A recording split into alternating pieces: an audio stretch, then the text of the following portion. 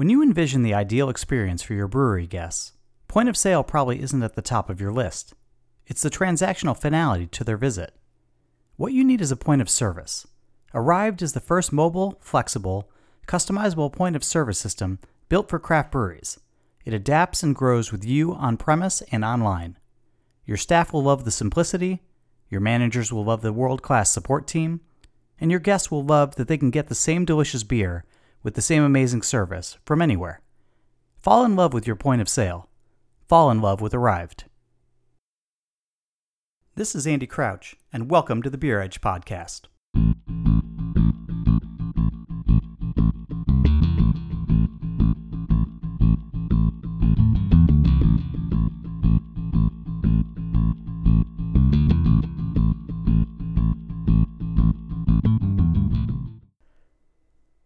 Welcome to the second and final episode of our extended interview with Peter Bissell of Bissell Brothers Brewing in Portland, Maine. If you haven't heard the first episode, I'd recommend going back and giving it a listen. With that said, you can also just listen to this one. Do whatever works for you. In the first episode, we talk with Pete about hockey, his relationship with his younger brother and partner Noah, and how their shared vision for the Bissell Brothers business developed and evolved over time. In this episode, we dig a little deeper and wax a bit more philosophical about business, beer, and life. Bissell discusses his influences, both in the beer industry and business in general, the importance of having 1,000 true fans, and why it's important that some people hate you. Pete is an avid consumer of books on business and philosophy, and he's prioritized a rare combination of introspection and regularly taking in the view from 30,000 feet. The beer business moves quickly, even before COVID. Pivoting, responding, keeping your head down and grinding, those are the everyday realities for nearly every brewery owner. Too few take much time to consider their circumstances and consider how and whether to change them. Here is our second part of our extended interview with Pete Bissell of Bissell Brothers. So before you were opening up, when you're sitting down with Noah or texting back and forth trying to figure out what you wanted to do, how did you eventually arrive at Bissell's mission statement, its plan, its sort of voice, or what you wanted to do? What is the Bissell mission? During that time, during the formulation time, we talked again and again about every aspect of what we were trying to do. And my goal was we need to say this in a few sentences. We need to, that's the mark of a good sort of mantra or slogan is to condense it down. Right now, this is actually something that we've been talking about. We don't have, like Maine beer companies, do what's right. There it is in a word. Allagash, a Maine adventure. We don't have one right now. Back then it was Maine's self-distributed hop specialists.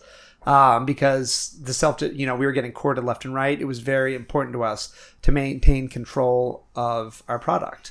So we started self-distribution because we wanted to learn all aspects. We felt very green. We felt very vulnerable.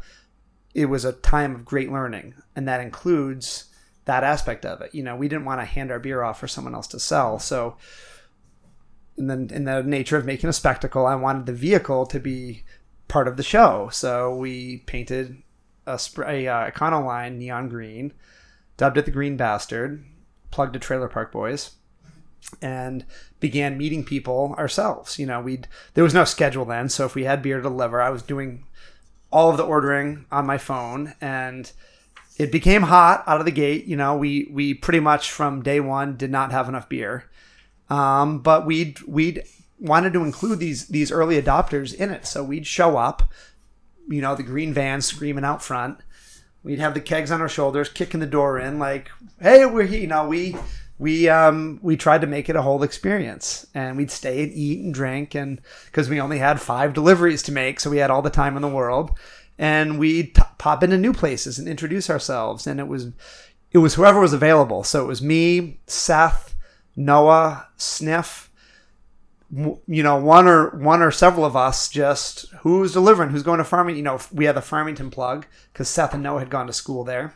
So we drive up to Farmington from Portland, which is the better part of a full day there and back with lunch included for like 6 logs, But I don't regret any of that. That's the intangible stuff that separates the cream from that's the wrong analogy, but yeah, we recognize it as, are we going to be able to work harder than we recognize it as competition from day one. We weren't competing with any other individual company. We were competing against ourselves, knowing that everyone won't, it feels very kumbaya. It feels very hunky-dory at times. You've seen the umpteen articles written, brewers help each other. You could call a competitor and get emergency supplies. Yeah, I don't think that's as uncommon in the world as the brewing industry makes it out to be. Of course we would do that. It's still very competitive. But what happened, I don't know if you, Kevin Kelly and Wired Magazine, the concept of 1,000 true fans. He posited that it's been very influential for me, that and the long tail, which I think was Chris Anderson, in that the first concept of 1,000 true fans.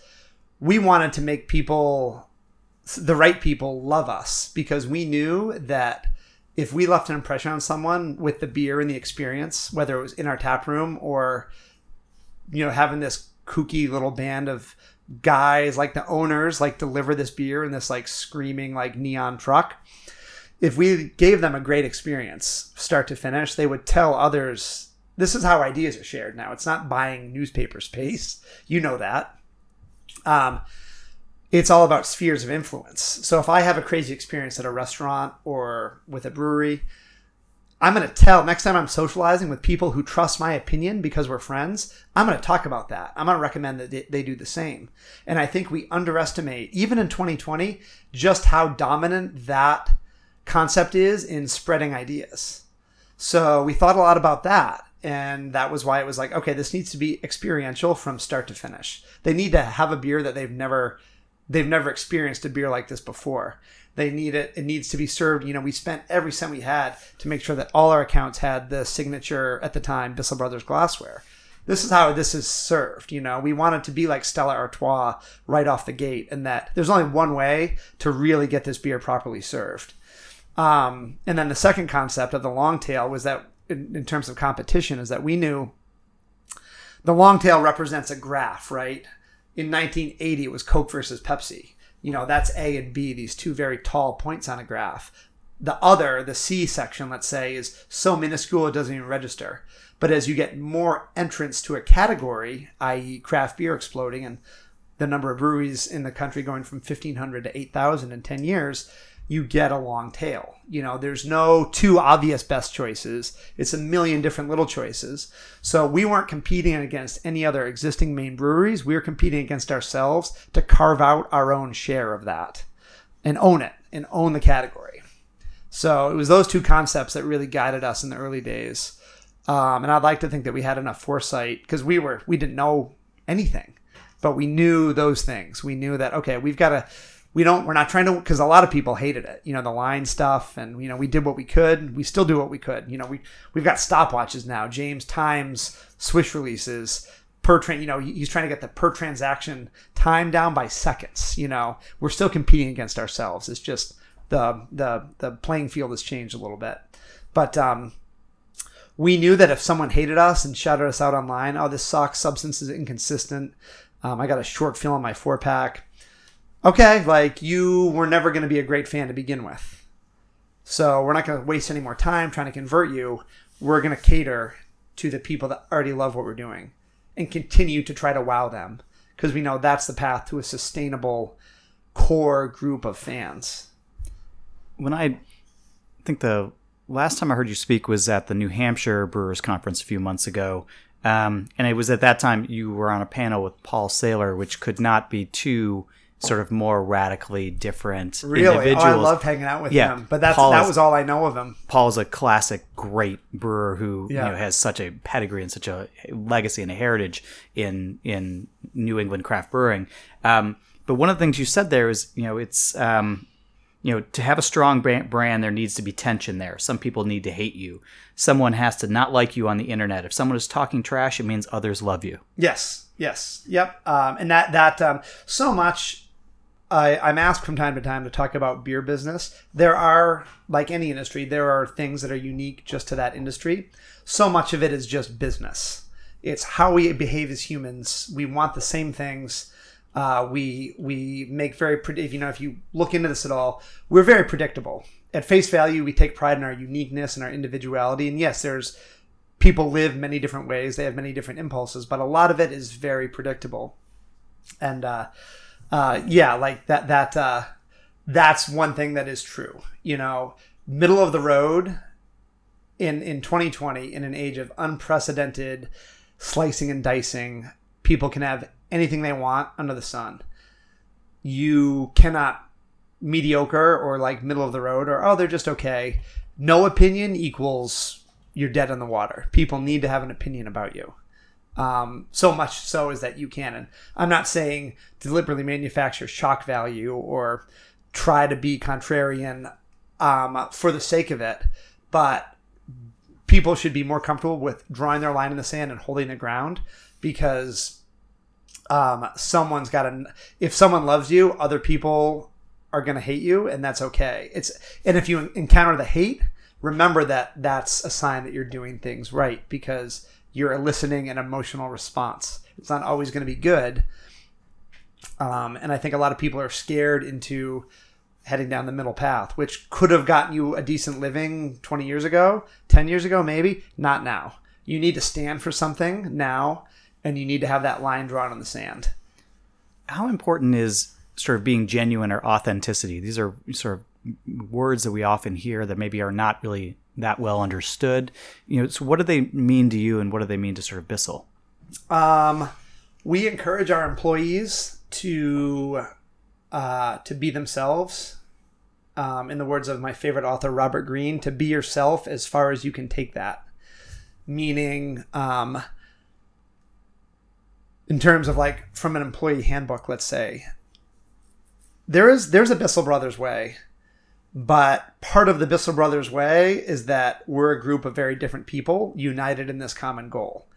So, you see it with me, with the hockey influence. We do a lot with the hockey community because I love hockey.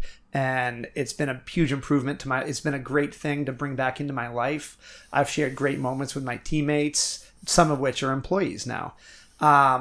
Others, like Bissell Brothers, the Bissell Brothers headquarters tap room is a Tottenham Hotspur supporters bar, which is a English top level football team. That's because one guy that works for us, Kevin, and it's spread now into a few guys and girls, are obsessed with the team. So we said, run with this. If this is something you're passionate about, you can't manufacture passion and you can't fake it. So if you're passionate about this, I want you to share that with those customers that might be interested. So now, what's the end result of that, for instance, as the first example that came to my mind? We show all their key games, sometimes to packed houses that would not have been packed otherwise. It's not like they were there for a release. They were there for this game because these guys, through their passion, have done the work of creating this aspect of our tap room. Just like, a lot of the hockey guys, I see them down in there all the time. So those are two examples, but we do that across the board. We really we try to give our staff the agency to be themselves. If they have an idea, we can't do it all, but if you have an idea about something you'd like to see happen here, whether it's a process in the back of the house or a public facing aspect of our business, we want to hear it. Good businesses aren't just with one person in charge we do have two people in charge, but we don't have all the good ideas. We want to hear from you guys. Not all of them will come to fruition, but we want to hear your ideas. And so we work to establish that trust with our staff. That to me is authenticity. Speaking plainly, I try to, when I speak at events, whatnot, it's very, occasionally swear. I'm just a person speaking. I haven't formulated a written speech. In that's not, I guess that's the wrong way to put it. Writing a speech down isn't inauthentic, but we're still doing a lot of the work ourselves. We're still doing individual projects, start to finish. This is all the time I had. So that's authentic to me. But in one concept, it's empowering your staff to be themselves. I think that's worked out very well for Bissell Brothers. Sort of on the other side of it, how important is failure to you, and what do you do with it? Failure. I think we overestimate the permanence of failure in our society. And I think most you've got to be ready to, we've had a few brands that have failed that we've had to either drastically overhaul or just eliminate, and for a company that started to local acclaim, that definitely objectively has changed the regional industry for sure, or the local industry in Maine. It could hurt. I worried about that looking at my brother. We talked about like the big brother, little brother thing. I've always kind of felt protective of him because that was how we spent most of our life up until this company started. And I was worried about what it would do to his personal psychology of like, oh boy, he's coming out of college into this and we're winning, we're kind of crushing it. Like I had crushing defeats as an adult before this. I've planned events with friends before the brewery that literally 0 people came to. I've felt, so I was worried about that in the early days. The fact that I was like, fuck, he hasn't felt defeat. He hasn't felt failure. He has, it's not all public. I'm sure he has felt crushing defeats of his own before the company started as well. But to me, what it means now it sounds like one of these things that you read on the walls of dentist's office, but they're true. They're on the walls of dentist's office because they're true. And almost all failure is an opportunity to learn, and it's also impermanent. I think we get afraid subconsciously just by the increasingly sort of high bar that our society sets to that failure is not an option, but it's not something you should shoot for. Like I think in a lot of tech circles, it's fail quick and fail hard. I'm not trying to fail, but I think realize more than ever that almost no failure is permanent. Things can be redirected. I like failing small. Like let's try this new beer. Let's see how it goes. Let's try this style of event. It might not be something we come back to, but we'll be able to execute at least for this one night. And then if it's great, we'll expand upon it. If not, we won't revisit it. We do stuff like that all the time, so much so that we don't even think about it at Bissell Brothers. So that's what failure to me means, is that you're probably going to learn. And I remember my brother and I, after I just said that he had never failed, we went to a local homebrew share with a keg of substance. This is before the company opened. And it wouldn't pour. And there was some who's who there. And it wouldn't pour. And it was super embarrassing. And it was rough. But we had each other. And those types of blows when you don't have any forward momentum are very difficult. But I remember driving away from that. Like we had each other, and that was all that mattered. And I do think you should get some failure under your belt. I'm trying to think of another good example.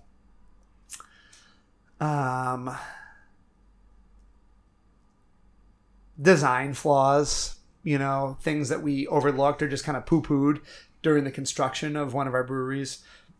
Those things have come back to bite us from time to time. You learn, okay, talking about plumbing does matter, but is it reversible? Of course it is, as are most mistakes and failures in life. So that's what in a nutshell, that's what I would say, is that don't try to fail because it's some sort of badge of honor, but be ready for it. You will eventually, and it's almost always a great learning tool that you can use to never make that same mistake again. If you're making the same mistake that's something to be wary of, and might be time for some self introspection. But you should be making mistakes fairly regularly, but new mistakes. That means that you're progressing. And where do you get inspiration? Having been in this industry, a little while now, where does the inspiration come from?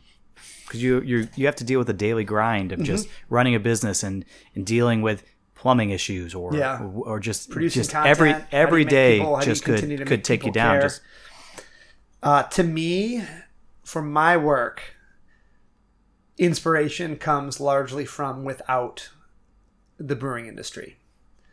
Like many industries, I think it tends to get insular in that there's a lot of self-congratulation, there's a lot of high-fiving, which is great. I feel like a stick in the mud saying that, but that's not going to, you're making beer, I'm making beer, hey, we're making beer, can you believe it? That was very much the sentiment when we started. It was exciting. There was a lot of other breweries opening at that time. We all visited each other. Inspiration to me comes from interesting aspects of humanity, interesting aspects of art, usually sometimes within the brewing industry, but not often. I like to look at what moves us and what elicits that emotional response. Regardless, I get a lot of inspiration when I travel. That's apart from doing whatever we're going to some other place to do, whether it's Bissell, whether it's High Roller, or whether it's both. That is when I get a lot of inspiration. It's a great sort of second tier of reason to travel, but oftentimes it's not within the industry. It's just, I like looking at other industries, seeing how they're dealing with customers, if it's a customer facing type of thing or something in person, like an experience.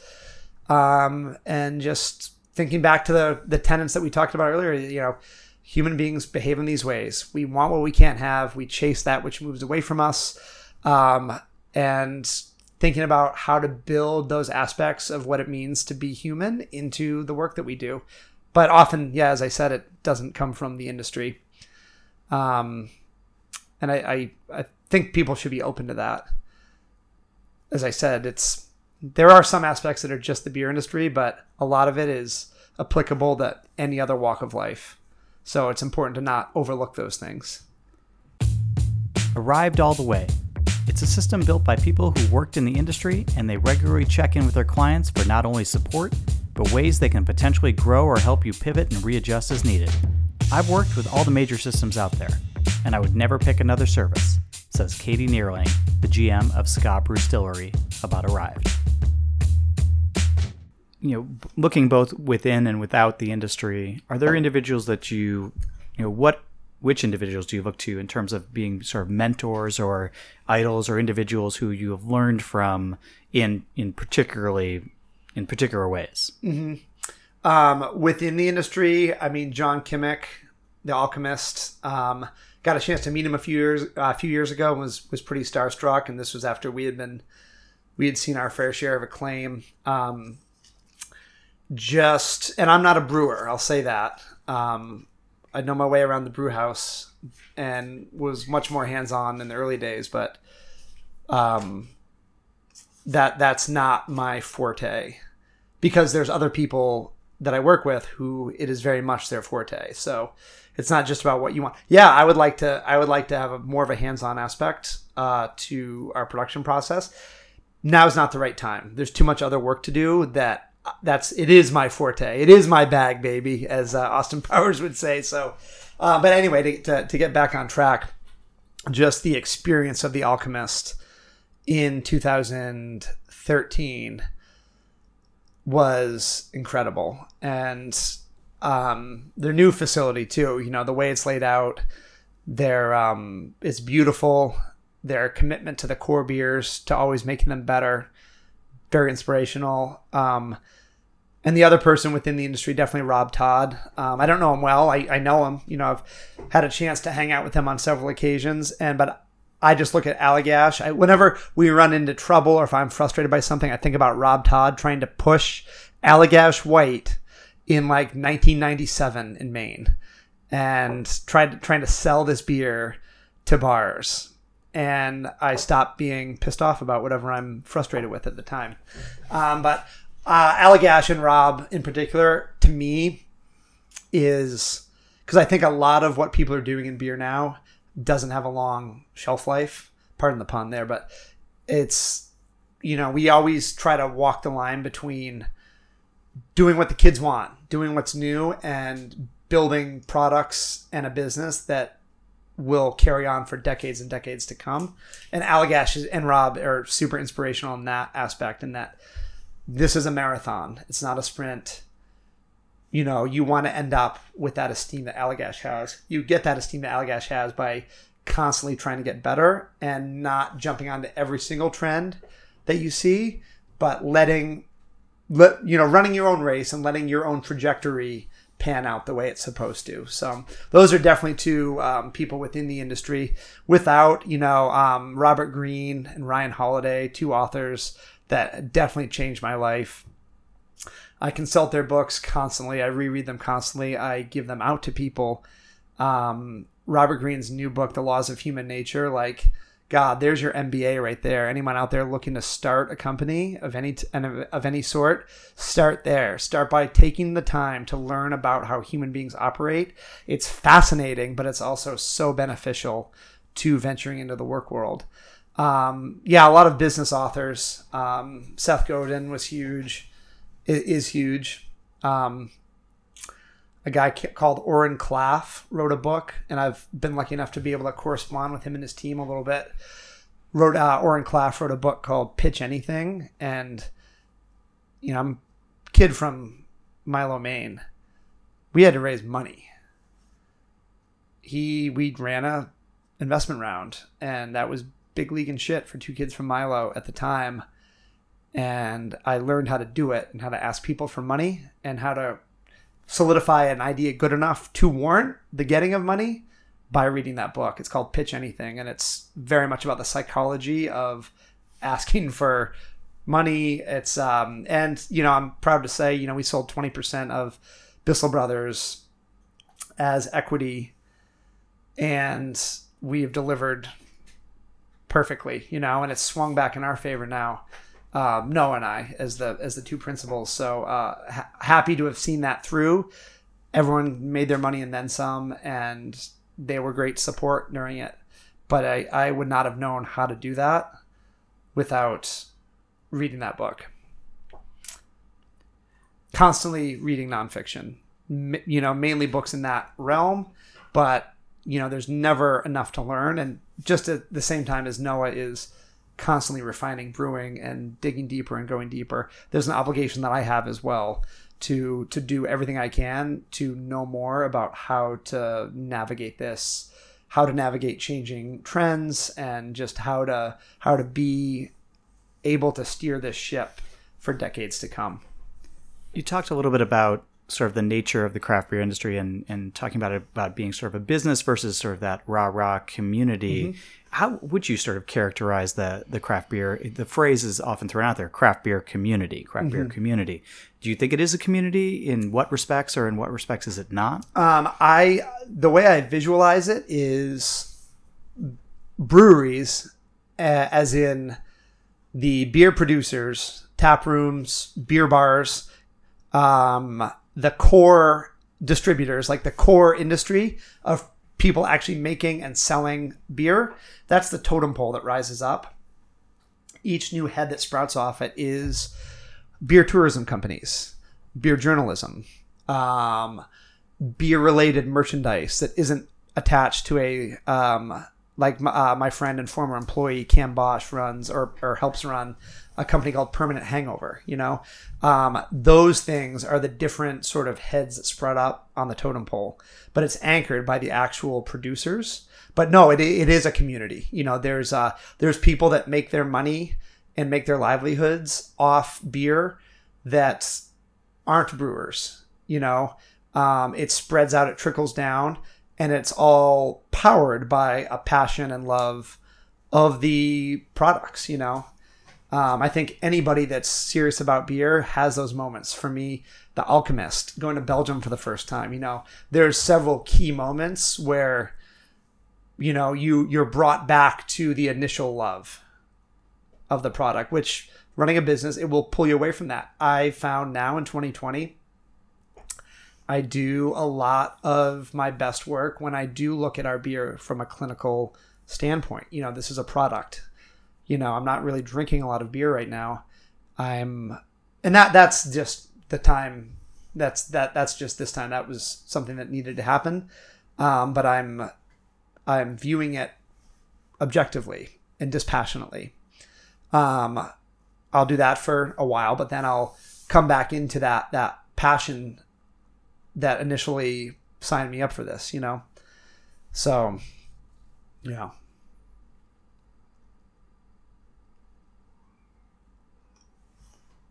Do you think there's a reluctance towards criticism in beer? Yes.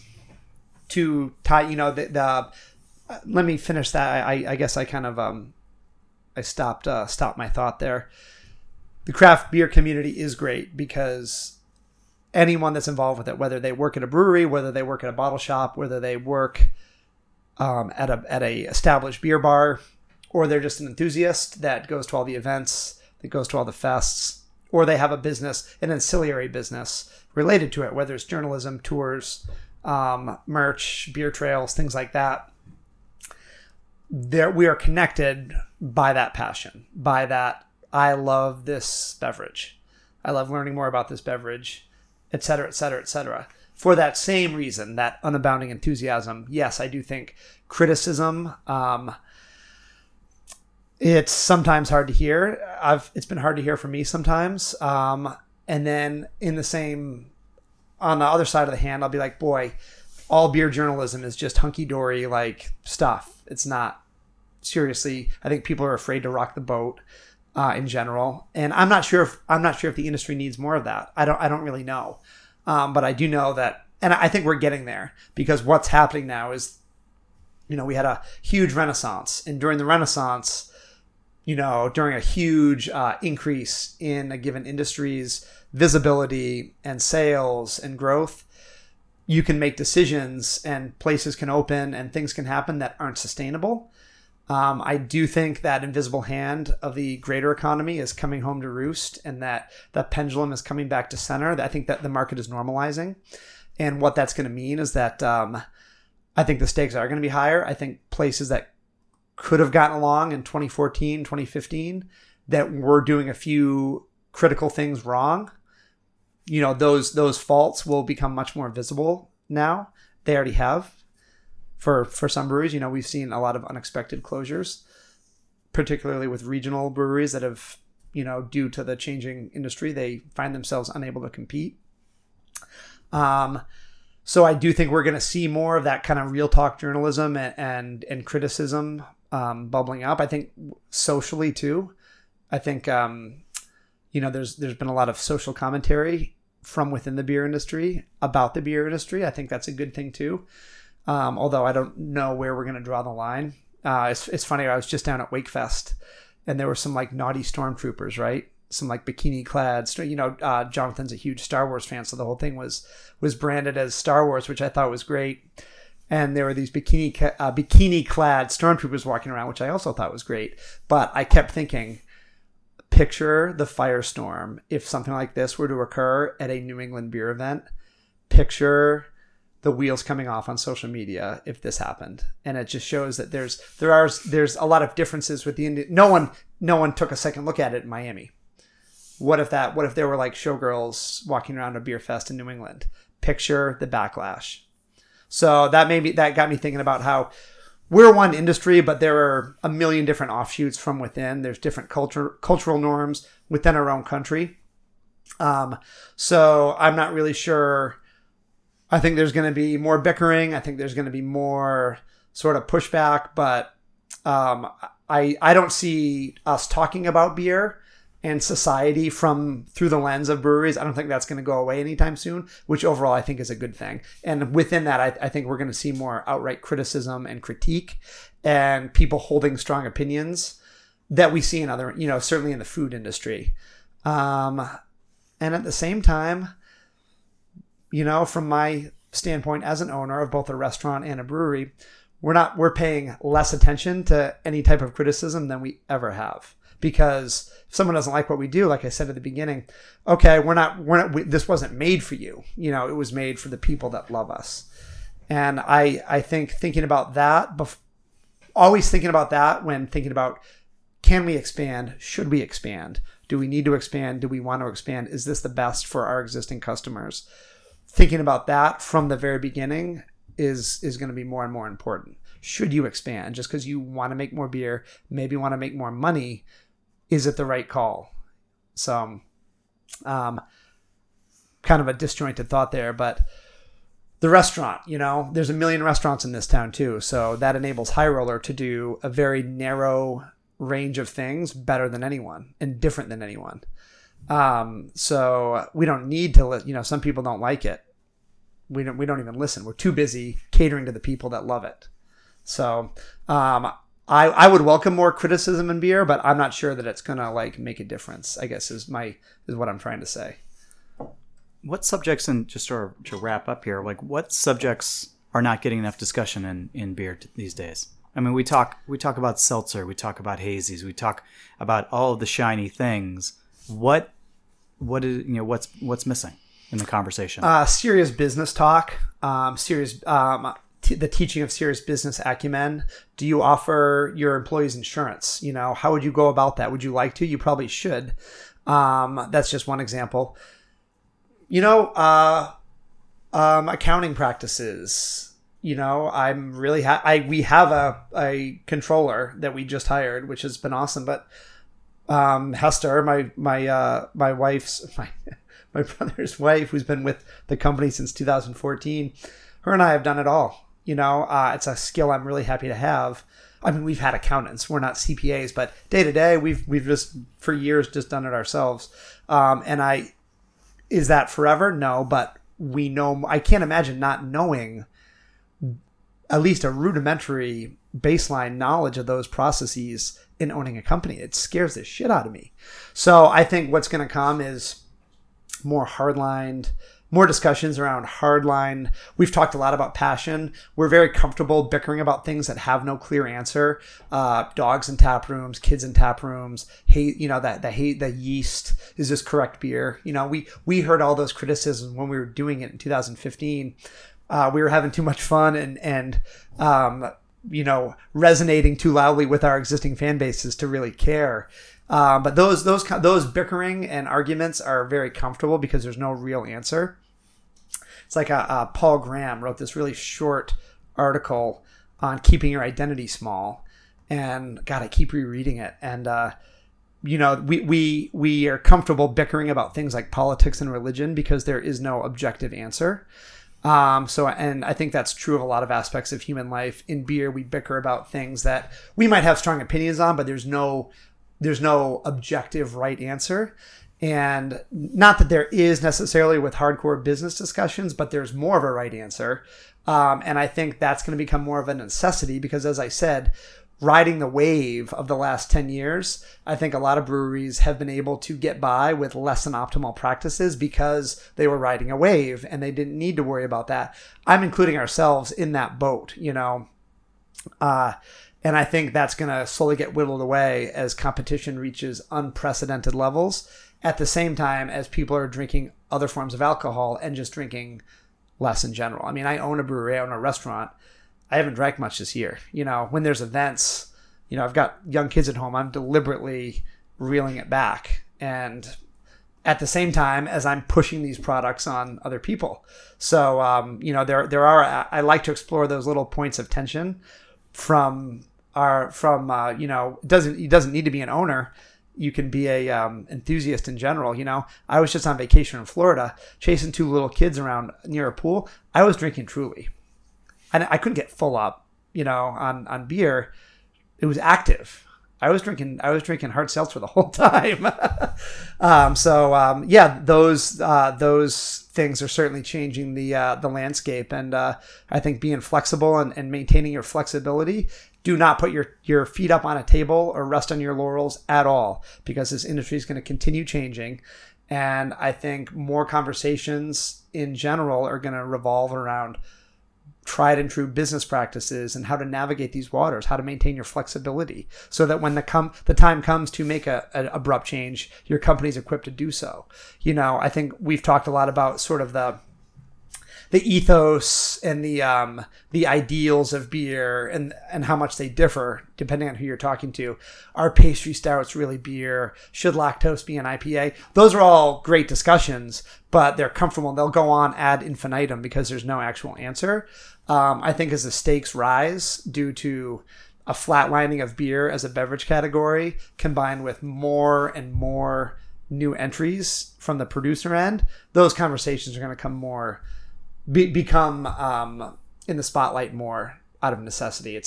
The stakes are going to get higher. I think we're going to see a lot of losers and a lot of winners in the next 5 years, but some unprecedented or unexpected closures I think are going to occur that are going to kind of rattle our core. And I'm not trying to be a naysayer or a doomsday predictor, but I certainly want my company to be ready and stay flexible to absorb these changes and continue doing the best job we actually can. How much longer you want to do this for? That's a to get back to what we talked about at the beginning. I feel the fatigue. Or the potential for fatigue, and that's why. And I listened to a podcast like my brother and Matt's interview with Henry at Monkish. It sounds like he's coming to some realizations now, but I don't want to. I'll say it. I don't want to ever be there. Really burnt out, disillusioned. And that's why right now, you asked earlier how I spend my time. I spend a lot of time with my family. I make sure to carve out time for myself, whether it's hockey or interests beyond beer, because I want to, I just took my family on vacation. I didn't think about beer. I did tie in some work trips to it. But I didn't think much about beer the whole time. And then when I came back to work, it was like, let's go. And I think to want to continue doing this for the rest of my working life, I'll need to dip out from time to time. And when I say dip out, I mean a week here and there where, you know what? I'm not working right now. I'm just going to think about other things. Or today, I'm not coming into work today. I'm going to do this with the family, or I'm going to pursue some other project of mine. And I know not everyone has that luxury. Some people are working employees. They're not owners that can just craft their own schedule at will. At Bissell Brothers, the average work week is about 36 hours. We want our staff to have time away from work to pursue their passions and to be human beings that aren't thinking about beer and working around beer constantly, because we don't want to extinguish that in them either. And I want to do this I love it. I love it. And owning a business pulls you so far away from the initial passions that got you there. It's what you sign up for, but I still love it. I really do. I still love it. But there's that distance. Like I mentioned, I haven't really drank much beer in 2020. It's by design. It's so when I do have one, I said I haven't drank much beer. I haven't drank no beer. We have 2 new releases coming out this week at Bissell Brothers. I had them both. I haven't stopped thinking about them. They're both so delicious. It's got me excited. And I think moderation, not just in consumption, but just thinking about other things than beer. Because it's a rabbit hole, You can exist. I know a lot of people in this area that have just built their whole identity around this aspect of beer or that aspect of beer. For me anyway, to maintain that passion, I need to step away from time to time. And I think, to be honest, that's good advice for most people that are entrenched in beer. Make sure you have other hobbies. Make sure you have other things that you're doing. Stay healthy. Understand that objectively you are drinking something that your body treats as a poison. I'll never go without it. I want to be doing this for a long time. So get out of your own sort of beer world a little bit. Develop other hobbies. If you have a family, make sure that they're not thrown to the wayside. And to me, I hope that will keep me just as passionate as I am now and as I have been about this for decades to come. Thanks for listening to the Beer Edge podcast. My partner John Hall and I work hard to bring you fresh and insightful content related to the ever-changing world of craft beer. We're passionate about beer and independent journalism. If you're interested in supporting Beer Edge, visit our website, beeredge.com, which is updated regularly with new content, interviews, and articles. Please also consider leaving us a review on Apple Podcasts or wherever you get your episodes. You can also subscribe to the Beer Edge newsletter on our website. Is there anyone you think that we should be talking to? Please drop us a line at andy@beeredge.com with your thoughts. Thanks for your support.